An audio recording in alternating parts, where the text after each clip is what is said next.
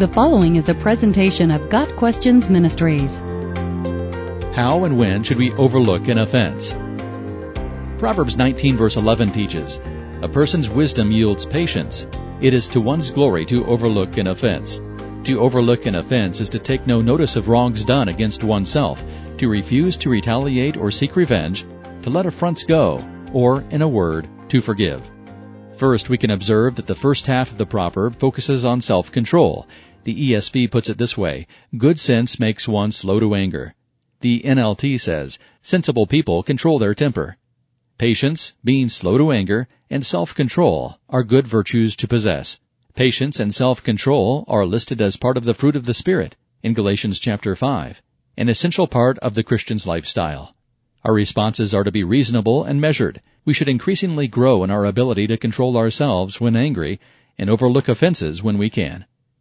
Second, we know that anger itself is not wrong, but rather how we express it. James 1 verses 19 and 20 states, "Everyone should be quick to listen, slow to speak, and slow to become angry, because human anger does not produce the righteousness that God desires." Offenses do come, and there are times when anger is called for, but anger should not be our first response in any given situation. Our goal is to control our expression of anger and, when possible, overlook an offense. Third, the Bible calls us to not be easily angered. God himself is slow to anger, Nahum 1 verse 3, and we should be too. A slow fuse is the product of wisdom and love. 1 Corinthians 13 verse 5 says that love is not easily angered. It keeps no record of wrongs. To aid us in developing this type of self-control, we can also carefully choose our friends. Do not make friends with a hot-tempered person. Do not associate with one easily angered. Proverbs 22 verse 24. Those who are easily angered show a lack of self-control. Fourth, God considers it a glory to overlook an offense. In other words, overlooking a wrong done to oneself is a sign of maturity and grace. Forgiving others is worthy of respect. It is a triumph for us to forgive and to take no notice of injuries and offenses. Jesus taught, "If your brother or sister sins against you, rebuke them, and if they repent, forgive them. Even if they sin against you 7 times in a day, and 7 times come back to you saying, 'I repent,' you must forgive them." Luke 17 verses 3 and 4. Of course, God has forgiven our sins for Christ's sake. For us to forgive others for Christ's sake is a glorious thing. Other proverbs also express this theme. Proverbs 17 verse 9 notes, "Whoever would foster love covers over an offense." Proverbs 10 verse 12 says, "Love covers all wrongs." We also see this virtue lived out in David's story. He refused to retaliate against King Saul, although the king was trying to kill him. See 1 Samuel chapter 24. And David chose to overlook the curses and other things that Shimei hurled at him in 2 Samuel chapter 16. A person's wisdom yields patience. It is to one's glory to overlook an offense. Proverbs 19 verse 11.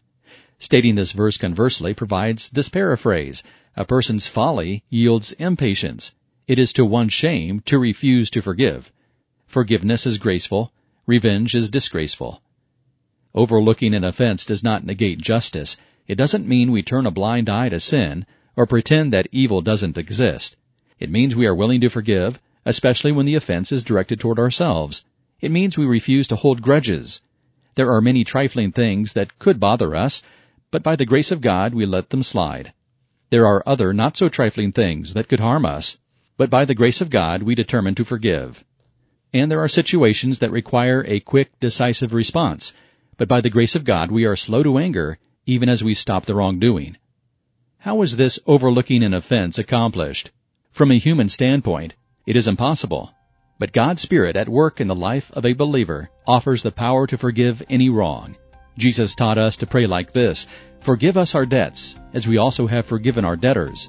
Matthew 6 verse 12. We forgive because we have been forgiven, knowing that all have sinned and fall short of God's glory. In wisdom, we know what requires a response and what does not. In patience, we turn the other cheek. In love, we choose to overlook the insults, slurs, and slights that come our way. Got Questions Ministry seeks to glorify the Lord Jesus Christ by providing biblical answers to today's questions. Online at gotquestions.org.